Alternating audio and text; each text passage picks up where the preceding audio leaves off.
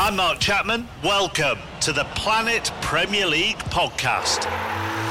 Each week, Cesc Fabregas, Nader Manua and myself talk all things Premier League. As a player, you don't have time to talk. No. You don't have time to make a plan. You just need to deal with wave after wave after wave. We watched Coach Carter and he said, afterwards, the game's just about doing this for your teammates. And I remember looking around halfway through the film and half the squad was asleep. Planet Premier League. Listen wherever you get your podcasts.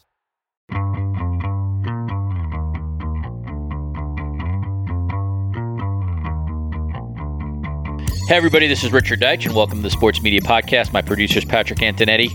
It is the Emergency Podcast. We haven't done a ton of these, but I wanted to do one today because USC and UCLA heading to the Big Ten has a lot of media implications. No better person to talk about this with than my colleague at The Athletic, Andy Staples. He's a senior writer there who covers college football.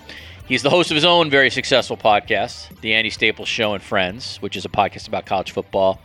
And you will also hear him on College Sports on SiriusXM, filling in as a host and obviously a frequent guest. Andy and I worked at Sports Illustrated for a long time together before we headed over to The Athletic.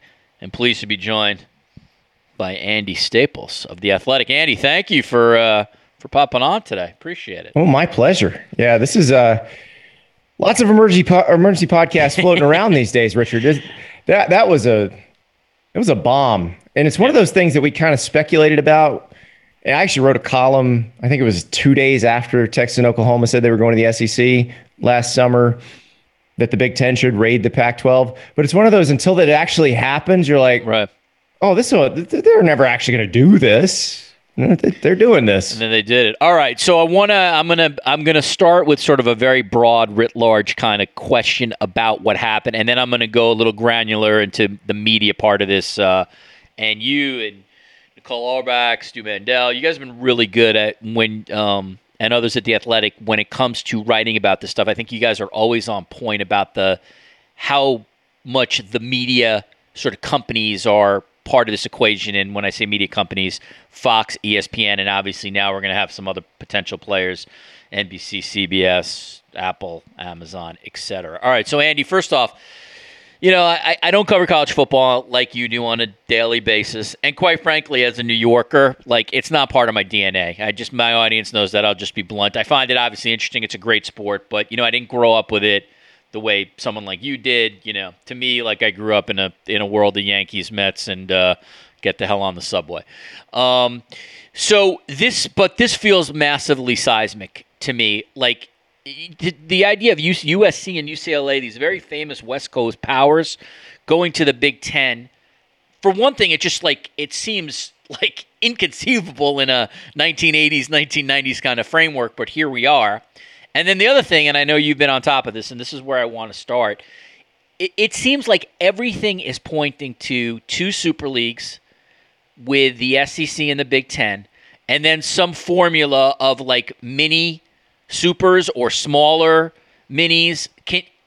If you can extrapolate, let's say in the next year to 3 years, what is this all going to look like? Because it seems very clear, we're having two superpowers, and then, I don't know, maybe 2 or 3 mini superpowers, and then the rest, the rest is the rest. Well, no, there's 2 superpowers in the rest. Okay. That's it. I think that was made clear yesterday. And so if you've not read a book called The Club, which details how the Premier League formed in England, it would be very educational for you to read that if you're a college football fan, because this is very similar. And now college football is a little bit further along in its evolution than English soccer was when the Premier League formed. But it is basically the transition of a regionalized mom and pop operation that is beloved at the grassroots level into a corporate, large behemoth backed by media dollars.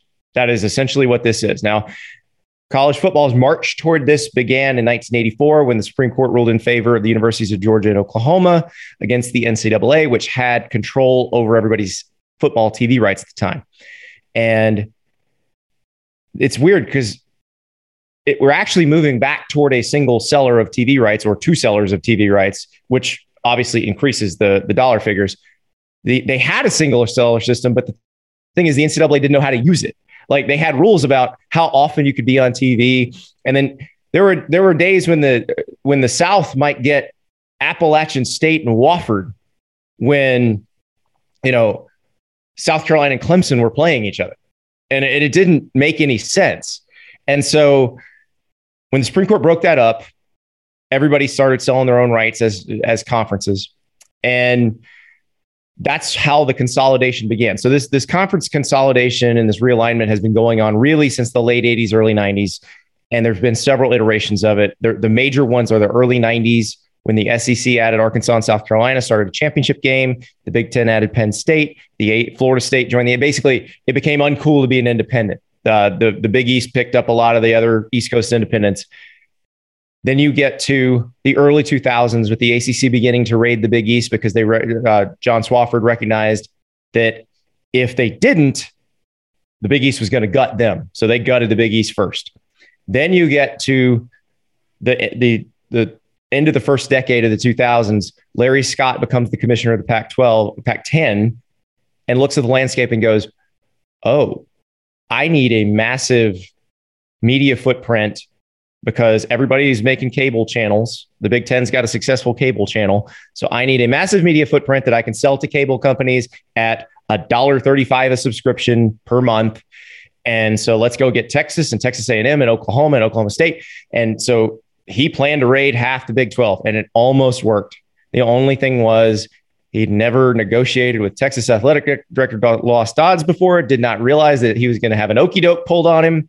Dodds was playing one side against the other, got a favorable deal from the Big 12, got to create the Longhorn Network, which in turn kept the Big 12 together, but then started the next round of realignment because Texas A&M and Missouri were like, well, this sucks. Let's go to the SEC. So all of this just keeps happening over and over and over again. And you get to this level of consolidation. And we kept saying, oh, it's going to be 4 super conferences with this and this and this. It became very clear when Texas and Oklahoma moved to the SEC, there are only 2 super conferences, the SEC and the Big Ten. And the question was, will the Big Ten stand pat and let the SEC continue to accumulate more power, or will the Big Ten make a move and be a planet of equal size? And that's what they are. They are going to be a planet of equal size. Those 2 leagues are going to move step for step. They will be the power leagues in college football. Everybody else will be a level below. And we'll see what happens to it. I asked a question in a column on Friday. Do they act like the NFL and the AFL did in the 60s, where they're separate entities and maybe their champions play at the end of the year? Or do they act like the NFC and the AFC do now, where they eventually merge their business and sell their rights as one? Which I know ESPN and Fox wouldn't be looking forward to that because the price goes up if that happens. But it'll also require the SEC and the Big Ten to agree on things, which historically has been an issue. All right, that's a really good primer. And before I get to the Big Ten media rights negotiations, I want to ask you about the Big 12, the Pac-12, and the ACC. Because, as you, I think, stated rather eloquently, even if there are 2 superpowers, those games will still be of interest to a group of fans. And while it might not be 10 million, 15 million Ohio State, Michigan, there, you can get, at least in its current form, close to 1 million for some of these games, depending on if it's big matchups. So this inventory would still matter somewhere. What's your expectation, especially because the Pac-12 has a media rights deal coming up, as you know? Big 12 just hired a new commissioner. Essentially, the main job there is to get some kind of media dollars for his conference. The ACC at the moment is locked in with the grant of rights agreement that basically keeps all these members together through 2036. But as you and others have written, lawyers and everyone else are trying to see, can you get out of this? Or if you get out of it, can you make money on the other side where, you know what I mean, whatever the cost is to obviously leave the ACC, you make up for it in future rights deals if you join the Big Ten or the SEC. So we'll take each individual one first, Andy. Where do you, in your opinion, where does the Pac-12 now stand in terms of one, I guess, continuing on, and 2, getting any kind of media deal for what they got? It depends on what happens to who's left, because this looks like USC and UCLA did this under cover of night, which means that Oregon and Washington and Utah probably have not asked the Big Ten, hey, would you consider us? Which I think they're probably asking right now. Yeah, and I'm sure the answer is going to be yes, right? Oregon would be a great coup. I think the answer might be yes, especially you take a pair of those and you make them travel partners, or you take all 3 of those and you have like a 5-team division out west that you basically, and you could probably have them be a mini conference for all their other sports. So you're not flying volleyball players across the country on a Tuesday night. Yeah. But we don't know what they're going to do. We don't know what the Big Ten's answer to that question is, because the Big Ten we don't know if the Big Ten is chasing markets, chasing brands. My guess is chasing brands, because that's what matters now. It's not peak cable anymore. You're not looking at market size. You're not looking at, Comcast has X number of subscribers in this market. We got to make sure we get carriage on Comcast. That's not even going to matter in 10 years. So there's a question of, do they go south to try to just really become a national conference, league, whatever you want to call it? Landscape. It's a conference seems like a small word for this, but so like North Carolina, Georgia Tech, Miami, would they make sense for them? And that's, again, the ACC and the grant of rights, which is a whole other can of worms, which, by the way, I am writing a story on later Friday, and you'll be able to read it on The Athletic. So nice. That's the question, is what's next? And then what does the SEC do? Does the SEC respond in kind to UCLA and USC, or do they sit pat and say, okay, now everybody's got the same number of members. Do we see if they make another move?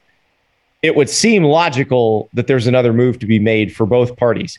For the SEC, listen, Clemson would love to get out of the ACC at this point. You take Clemson. Clemson's an SEC school, has always been an SEC school culturally, that has happened to be in the ACC. Florida State has turned down the SEC in the 90s. Would have loved to join in the 2010s, but didn't get an invite. That's another one. Miami, I'm curious about that. North Carolina, both leagues would want them. NC State, maybe the SEC would want them. So there's options there for everybody. I do see more expansion. And it's funny, until Texas moved last year, I was like, okay, I think the big expansion may be done for a while, because I thought Texas would never move to the SEC. And Texas to the Big Ten was difficult contractually, because they have that Longhorn Network deal that runs with ESPN in, I think, to 2030. So Texas to the ACC was the only other thing that made sense. When Texas moved to the SEC, that said, that was the signal flare, hey, everything's on the table. And really, it just depended on when the Big Ten wanted to move. And so now they're moving. But as for the Pac-12, let's say you lose another 2, you're really vulnerable. I mean, if I'm Brett Yormark, the new Big 12 commissioner, I just go get what's left of the Pac-12. I take the best of what's left and put it in the Big 12.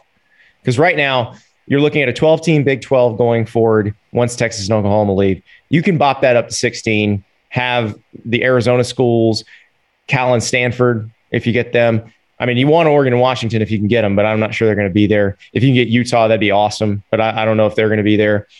And that would be a really good conference. Now, conversely, if you are George Kliavkoff in the Pac-12, you could try to do the same thing with TCU, Baylor, Oklahoma State, Texas Tech, and maybe Houston. I don't know. Maybe you want UCF and BYU in that league. The Pac-12 was always very academically snobbish. I don't think they can afford to be snobs anymore. They would never take BYU. They would never take a religious school. They've got a private school, or had one in USC. But the idea of taking a church-based school, I think the other schools were not in favor of that. Now, I think you have to examine all your options. Do you think again, you've sort of just stated it's probably not going to stay, but if in the current state of the Big 12, Kansas, Baylor, K-State, obviously Kansas is a great basketball program, different football, TCU. Well, the Big 12 has the last 2 men's national basketball champs. Yeah. So what I was going to get to is, like, How appealing do you think that is for a media rights partner if it doesn't change? And because I will say that for me, as writing about this stuff on a media end, I'll acknowledge it's tricky sometimes to sort of figure out the national popularity of like when a Cincinnati pops up to, you know what I mean, to be great one year, yeah, or a Houston pops up, because like that conference has had some significant players, but the reality is it doesn't have, like, no offense to Cincinnati, but like it just doesn't have the cachet of Texas or Oklahoma. No, it doesn't. Now, even if they have, like, you know what I mean? Even if they have 1 year where they go 12 right, and 0 and 13. and that's the problem. And you're never going to make as much money with what you have now as what you would have made with Texas and Oklahoma. You're just not. Right. And you can say, well, UCF has a very bright future, and I'd agree with you. That's a school that was founded, several decades behind everybody else, and really didn't have a major athletic program until kind of the turn of this century. So they're so far behind in terms of donors, and they're generations behind, but they're pumping out graduates. And I think in 30 years, that could be potentially a powerhouse, but yeah, it's not that valuable a brand right now compared to Texas, Oklahoma, USC, UCLA, Oregon, Washington. So that's where it becomes an issue. And I think they've always known they're not going to make as much as they did when Texas and Oklahoma were with them. They'd like to get close to that because it keeps the gap slightly lower than what it would have been with the SEC and the Big Ten. But the gap between the SEC, the Big Ten, and everybody else is going to be massive. It's going to be huge. I mean, the SEC and the Big Ten, they're looking at getting between, $70 and $100 million a year per school from television over the next 10 years. We'll get to that. And that's just not going to happen anywhere else. So we'll get to that. One last thing on the Big 12, and that is negotiations, as I mentioned, on their next contract begin in 2024. And looking at some details here, conference distributed a little over $42 million in revenue. It was actually a really good deal. Like the old deals. Yeah, I was going to say, like, and they get to sell their. The reality is they get to sell their third tier rights individually in the Big 12. So there's what the Pac-12 distributes for the Pac-12 network. Each Big 12 school gets on its own, and that is added to that $42 million. Yeah, you're right. Well, I was just going to sort of leave it as like they at least have a history of not a bad deal, but given where, again, as Andy sort of just pointed out, they won't be as weak as the Pac-12, but they're in a weakened state just as you head forward, and you have to just think about what the CBSs and the Foxes and the ESPNs and the Apples and the Amazons, like they're looking at the inventory, they're looking at that product, and they have to make a decision. How many viewers, if you're a linear television network, how many viewers are going to watch it? If you're an Amazon or an Apple, will we get enough subscribers to actually pay for this product? That's a very challenging thing without these brand names. All right, so and speaking of brand names, so let's get to the Big Ten, Andy. There's been a lot of reporting on this podcast 2 weeks ago. Jimmy Pitaro, in a discussion about the Big Ten, basically said, we're in negotiations. We want this. It's really important to us. If the conference thinks about putting games on a direct-to-consumer streaming platform only, we hope they consider ESPN Plus. It's been reported many times. I want it all on Disney Plus, Richard. ESPN Plus's interface sucks. Seriously, if Disney Plus can handle the traffic of when a Mandalorian episode drops, they can handle the traffic of a big college football game. They can. Yeah. Well, that's a whole other conversation, Andy. So Pitaro obviously wants that. Obviously, Fox has already cut its deal with the Big Ten, so they have half the inventory now. Very clearly, CBS wants in. They have a 3:30 time slot. NBC has made it clear they want in. John Ourand. CBS doesn't have any time slot. They're out in 2023. Correct. In 2023, they are long-term. They are not out. Correct. Good point. So just to sort of give the listeners a little bit of background, when it comes to the new players, John Ourand, as of yesterday, reported Apple made a call to the Big Ten, clearly sort of saying we are very interested as bidders now that now that USC and UCLA are part of your mix. All right, Andy. So now this leads us to this. Prior to everything that was happening, right, these guys were looking at a minimum of doubling their old deal. I would say a minimum. So 2x off the $440 million that they currently get in annual rights. I now think they are well over $1 billion. Yes. They were going over $1 billion anyway. They just added. Probably. So let me ask you this, because this is obviously a media podcast. I would think that this to me, they can almost name their price now, because like it is such valuable real estate to have these Big Ten schools, which can bring you in multiple millions of viewers, to now add USC and UCLA, two major brands in Southern California.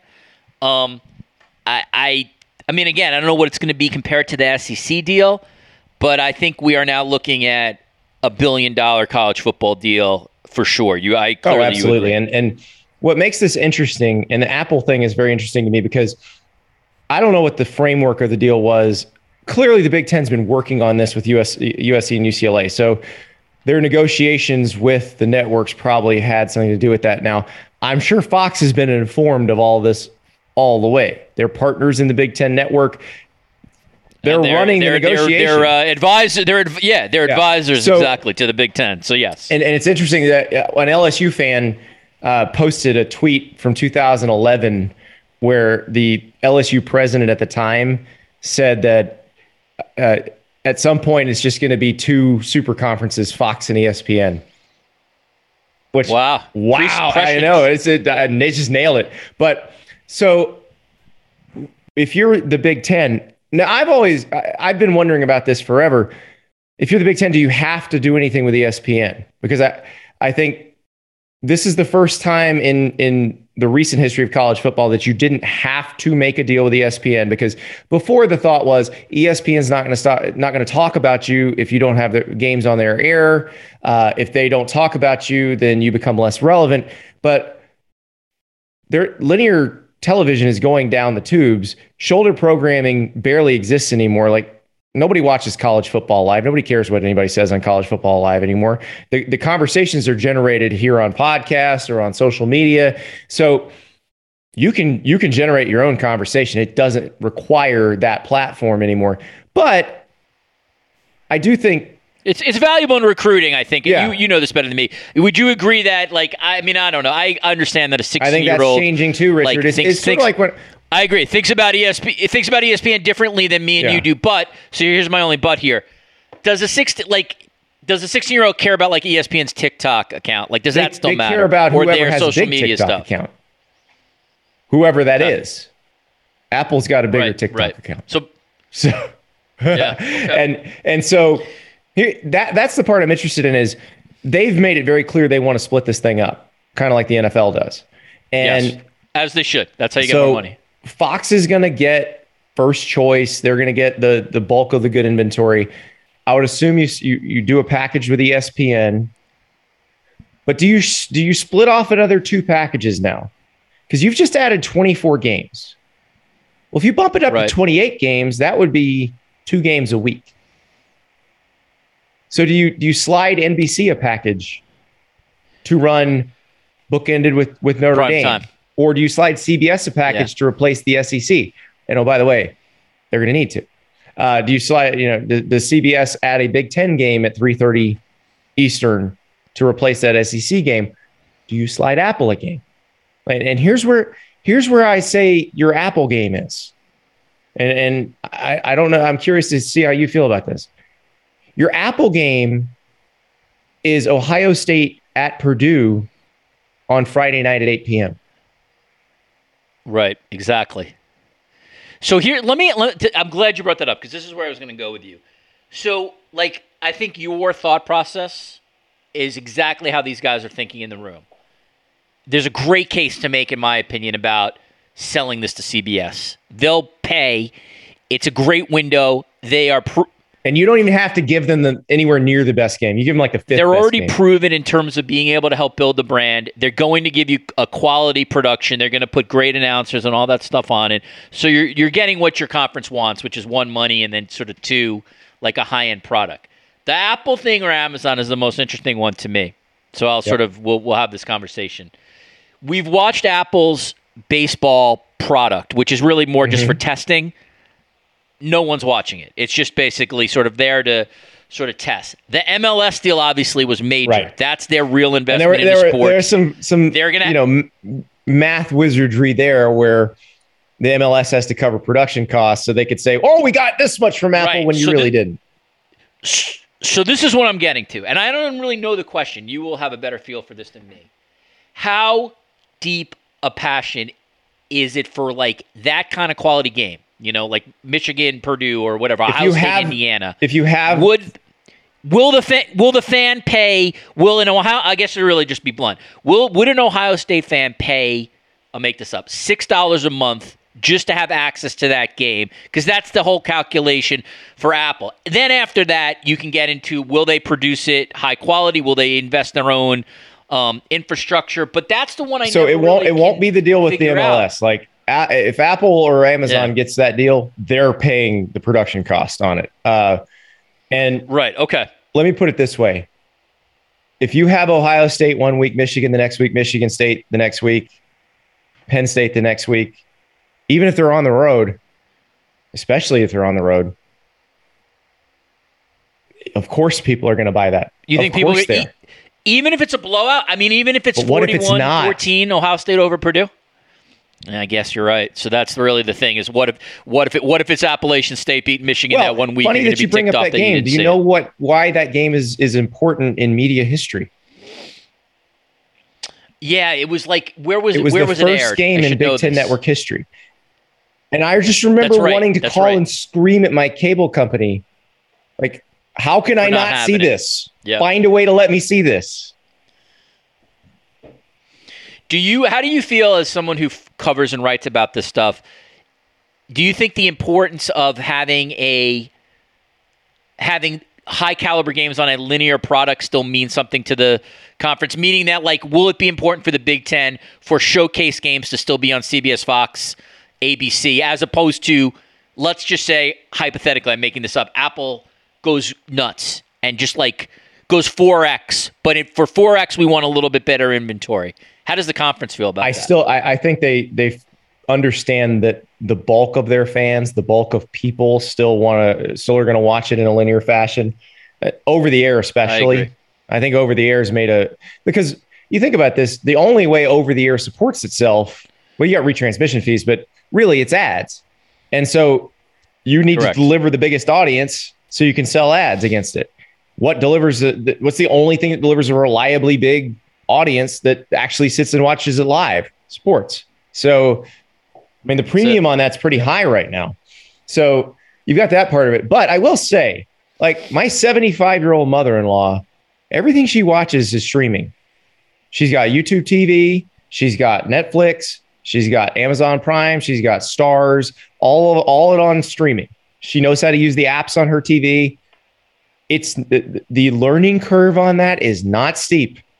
And especially with Amazon Prime, with Disney Plus, Apple TV Plus, we'll see, because that app's actually fairly easy to use. Their shows have kind of stunk. Like the morning show stinks. If they other than Ted Lasso, it's like Ted Lasso. If they could launch like a Stranger Things level kind of show or a Mandalorian level kind of show, then the learning curve goes down. And I really don't think we're that far away from everybody just getting their stuff through streaming. I mean, I was looking on Twitter yesterday, and randomly some guy was complaining to DirecTV because the cables on the box didn't match the inputs on the TV anymore. And I'm like, what year are you tweeting from, dude? There are still some people, like, you'd be surprised, some people with rabbit ears still. So I know that you're a college football guy and that this is all obviously about college football because that is where the money comes in. Do you see, not that they have any power to do anything, but how do you see this impacting, like, the minor sports? I'm obviously, I covered women's basketball for a long time in Sports Illustrated. It's a sport that I care about. I hate seeing USC and UCLA leave the Pac-12 because it's a great women's basketball league. But I get it. Like, that doesn't pay the bills. Football does. Will these schools just figure it out? They now have more money to pay for them it gets back at to those schools. They do, but it's such a joke to like call these guys like to like actually like wax poetic at all about academics and then send these students 2,000 miles across the country for these games interrupting schools. I mean, they're all professionalized now. Even in some ways, the smaller sports are going to be professional. I actually think the way those sports are governed is going to change. I think football is going to be governed by its own entity, and you're going to see the other sports governed by different entities. And what you may see is conferences will form around the other sports. You know, there's sports the NCAA doesn't sponsor, like rodeo and water skiing and all those, that have their own conferences that are geographically based, peer institutions, which is what the conferences used to be. And my guess is it'll go back to that. And some as a cost-cutting measure, some as a lifestyle measure. And look, the sports that don't make any money, it doesn't matter. You don't need to be flying them across the country. Figure out a way to make that work locally. Do you you have any thoughts on the NCAA men's basketball tournament? I know Dana O'Neill just wrote a piece on that. Does the reality is like that the bringing UCLA into the Big Ten. I mean, I guess they're going to be in the tournament anyway, right? But it does because of the quality of that school in particular. That does change the Big Ten basketball. The Big Ten was already pretty good at basketball. And then when you get into it was, but you get into your scenario too. Like if like North Carolina like moves from the ACC to the SEC, like some of the schools that you mentioned, Kansas. There are some major programs with the basketball tournament in basketball. If the schools are smart, and given what we've seen, there's no guarantee they are, but if they are smart, they will continue to stage the basketball tournament in a similar fashion. Now, it does not have to be run through the NCAA, but a large Although there's that contract goes through 30 with CBS and Turner through. Yeah, so it's like, I mean, I guess if the schools NCAA are the NCAA, they could dissolve it if they wanted to. Yeah. So that's here's the thing. I think that tournament, single elimination, 64-team bracket, I know it's 68, but it's really 64. It's a great, perfect TV event, especially in the age of states legalizing online gambling. Like, it's perfect. They don't need to change it. It will just increase in value. But they've got to figure out a way to change where the money flows, I think, because here's the thing. It's being used to fund a lot of schools at the bottom now.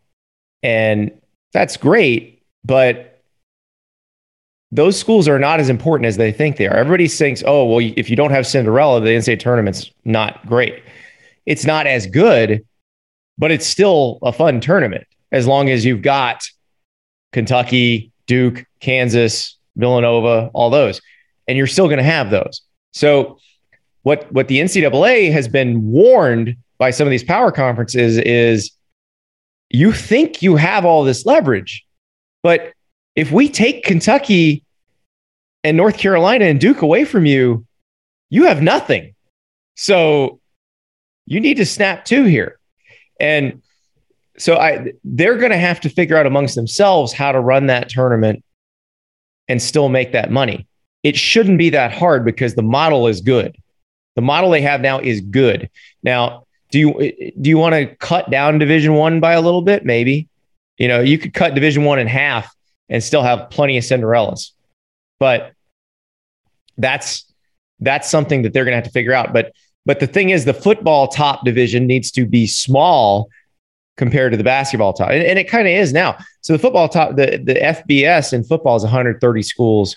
It's 355 in basketball, I think. So in basketball, right, exactly. It is smaller, but let's say the football one goes to 40 in its top division. You still want to have like 150 in basketball because you still want Cinderella. I want to do 3 more quick topics here, and then I'll get you out of here. All right, the first one is ESPN, and I need you to sort of crystal ball a little bit here. The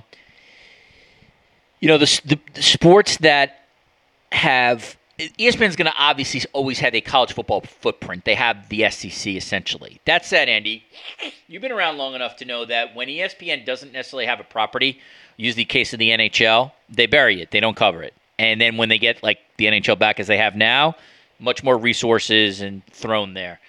If ESPN for some reason isn't part of the Big Ten, and again, I don't believe that will be the case. I think the Big Ten will eventually include them in some package, even if it's smaller.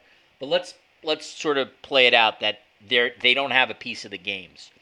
Do you anticipate ESPN covering the Big Ten less, or is it so big, so important that this property you can't do it? Yeah, meaning like game day still goes to Big Ten. You can't not cover Ohio State and Michigan. Pete Thamel, whatever. You can't not cover USC. That's my thought. Like okay. it is too big, and that's what I keep saying is they don't need ESPN anymore now.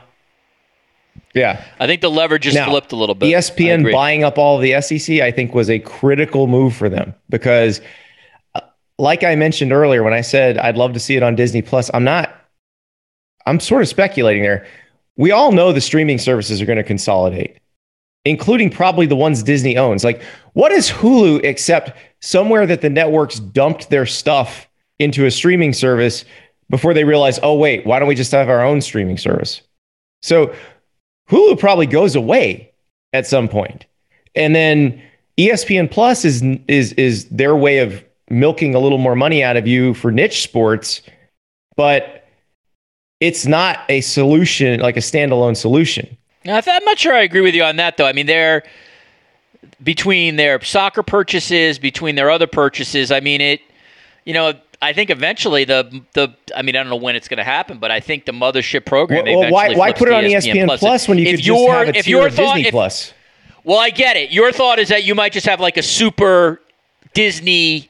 Right, and this is only and then within Disney Plus, only me really wanting the box section across the top to be like Mickey Mouse, Cinderella, Darth Vader, and then Nick Saban dressed as Thanos.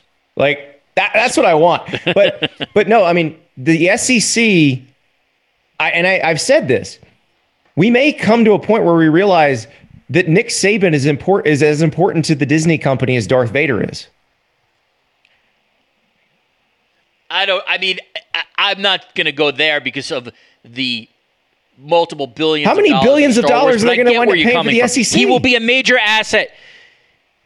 No, he under your premise, he's an absolute major asset for the Disney Corporation. Because those are the fans that will, and that's why the SEC network launch was the most successful cable network launch. Because those are the fans that will burn something down if they can't see a game. Yeah. Second one. It's very clear Urban Meyer's heading back to Fox to do Big Noon Kickoff. I mean, I reported this a while ago. I don't think it's a contract. Everybody knows it. But it's a distinction without a difference. Difference without whatever that phrase is. So, clearly, I think, like, the Ohio State fan base will welcome Urban and like to hear him talk. What I want to get from you is, because you're more connected to college football fans than I am, is there any blowback from non-Ohio State fans seeing that dude on air, or Richard, does they're it not probably matter going on the road every week? They're going to do it like game day. That's correct. The signs are going to be amazing. I mean, they're going to be. I'm not sure how long it will last with him on the road. To be honest with you, in non-Columbus cities, like he will be chanted at. He will be mocked mercilessly, and the signs are going to be filthy. You don't think they play into that? Like you don't think he wrestling heels it up a little bit to try to? He doesn't have that in him. Sell that. That would require a level of self-awareness that does not exist. Yeah. Well, I agree with you on that. That's true. Okay, you know what? I'm glad you pointed that out because I'm going to pay attention to that. That's good for me because I'm not sure I've fully contemplated that show on the road, which it clearly wants to do. Just imagine. And what it's going to be like for because you know what? A lot of times in September. Yeah, I know. You know as a fan of pro wrestling, sometimes you can't control the crowd, Andy. You don't know what that crowd's going to do. Yeah, all right. It's good. I like that. All right, I like that one. All right, my last one for you here. When I was on Twitter, I used to tweet Paw Patrol rankings versus Skip Bayless. For my amusement, I'm all for it. Well, no, that's a long time ago. Yeah, it's another life. No, this I always dreamed of this happening. So I wanted you to tell me if there's any prospect ever of this or something similar like this. I've always loved. No, I shouldn't say love. I should say this. I'm very much a supporter of players being paid. I obviously like name, image, likeness. I think it's a good step. I still think, though, they're ultimately the product, and look and think about all these dollar figures that Andy and I are throwing around for the Big Ten, et cetera, et cetera. Do you ever see a scenario, Andy, where semifinals or of the college football playoffs or the national championship game, where players would literally not come to the field and say, unless the networks pay us X amount of dollars or put X amount of dollars into some kind of fund, we are not coming out here to play? I know this was the subject of a movie not too long ago, but like, it's not going to happen. Could you think that could ever happen as we head forward? They're going to be employees of the schools, and there's going to be a CBA. I mean, that's actually the only way they can make rules and enforce them. The current environment, if they tried to make any new rules, they will get taken to federal court. Those rules will get kicked, and there will be nothing they can do about it. The only way you can not get sued into oblivion is to bring the players to the table, have a CBA. And I don't know if you can do an official union because you're dealing with a lot of state universities and a lot of different state labor laws, but you can have a bargaining unit that is representative. That does each player then, given their position or standing, are they able to, you think, in the future negotiate? What they're doing now, Richard. Like can Arch Manning negotiate a different deal? What they've done for 150 years. Well, they're doing that. Yeah, right. Well, they're doing that with name, image, and likeness, but I'm talking about with the when you get to a point where the school is paying the quarterback a certain amount of money. That's what they're doing now. All right. Like anybody who thinks they weren't going to use name, image, and likeness to pay them for their value as football players is really naive. Okay. All right. Good. Yeah. Well, this is good. This is getting closer to what I want then. Although I talked to Michael McCann once, and I think I posed this to him like why couldn't a famous college football player negotiate with another network, a competing network? This is season 3 of Ballers. Well, maybe not a patch because maybe the uniform. with no I understanding of how USC's television rights get sold. Yeah, like Arch Manning, like just cutting a deal with ESPN to wear like an ESPN. He's going to be at ESPN anyway because he's going to be along. Yeah, we got to get Arch a Fox patch. All right, I got to do better with my scenarios here. There you go. There it is. That's my scenario. All right, listen, Andy. I mean, you're gonna once again be busy it seems like for the next 5 months here because all this stuff is going to be never ending. But yesterday was a fascinating day, man, in American sports and in college football. And I know they did, and I know you've been all over that book, The Club: How the English Premier League Became the Wildest, Richest, Most Disruptive Force in Sports. I think you were ahead of Greg Sankey because he read it. He might have gotten a copy before it came out. What a business! Oh man. Andy Staples is a senior writer for The Athletic, covers college football. He's the host of the Andy Staples and Friends podcast. Check that out. That's always sitting on the top charts there, doing really, really well. And then obviously you can hear Andy on SiriusXM's college sports networks. Andy, man, really good of you to come on. I know it's a very, very busy time for you, but I wanted to get someone who's a college football expert to sort of talk about the combination of or the confluence of media and college football. So thank you, Richard. Great. Thanks, man. Thanks for coming on the Sports Media Podcast. All right, back in the studio. My thanks to Andy Staples for coming on these emergency podcasts. That was a lot of fun. He's smart. He's much more schooled in this in the realities of college football than I am. So I hope you guys enjoyed that. And, it's a really important topic, so I wanted to get somebody ASAP on the news. Thanks, Patrick Antonetti, for turning this around super quick. I really appreciate him doing that, especially as we're heading to holiday weekend. Happy Canada Day to all the people who will listen to this from Canada. Happy 4th of July, obviously, to everybody States. Have fun, be safe. Head to the archives. Obviously, there's a lot of good conversations that have happened in the last couple of weeks. TJ Quinn on Brittany Griner's case and reporting. Check that out. How to cover a historic sports team, the immediate future of Formula One with Lindsay Adler and Adam Stern. ESPN chairman Jimmy Pitaro was a guest on this podcast, 63 minutes, including a lot of college football talk. So Check that out. We have Monica McNutt of ESPN coming up next week. That's already been taped, and that'll be the next podcast. That'll be pretty good. If you like this stuff, leave us a 5-star review and a nice note wherever you listen to your podcasts. It's always much appreciated. All right, for Patrick and everybody else here, happy Canada Day, happy 4th of July. We'll see you soon on the Sports Media Podcast.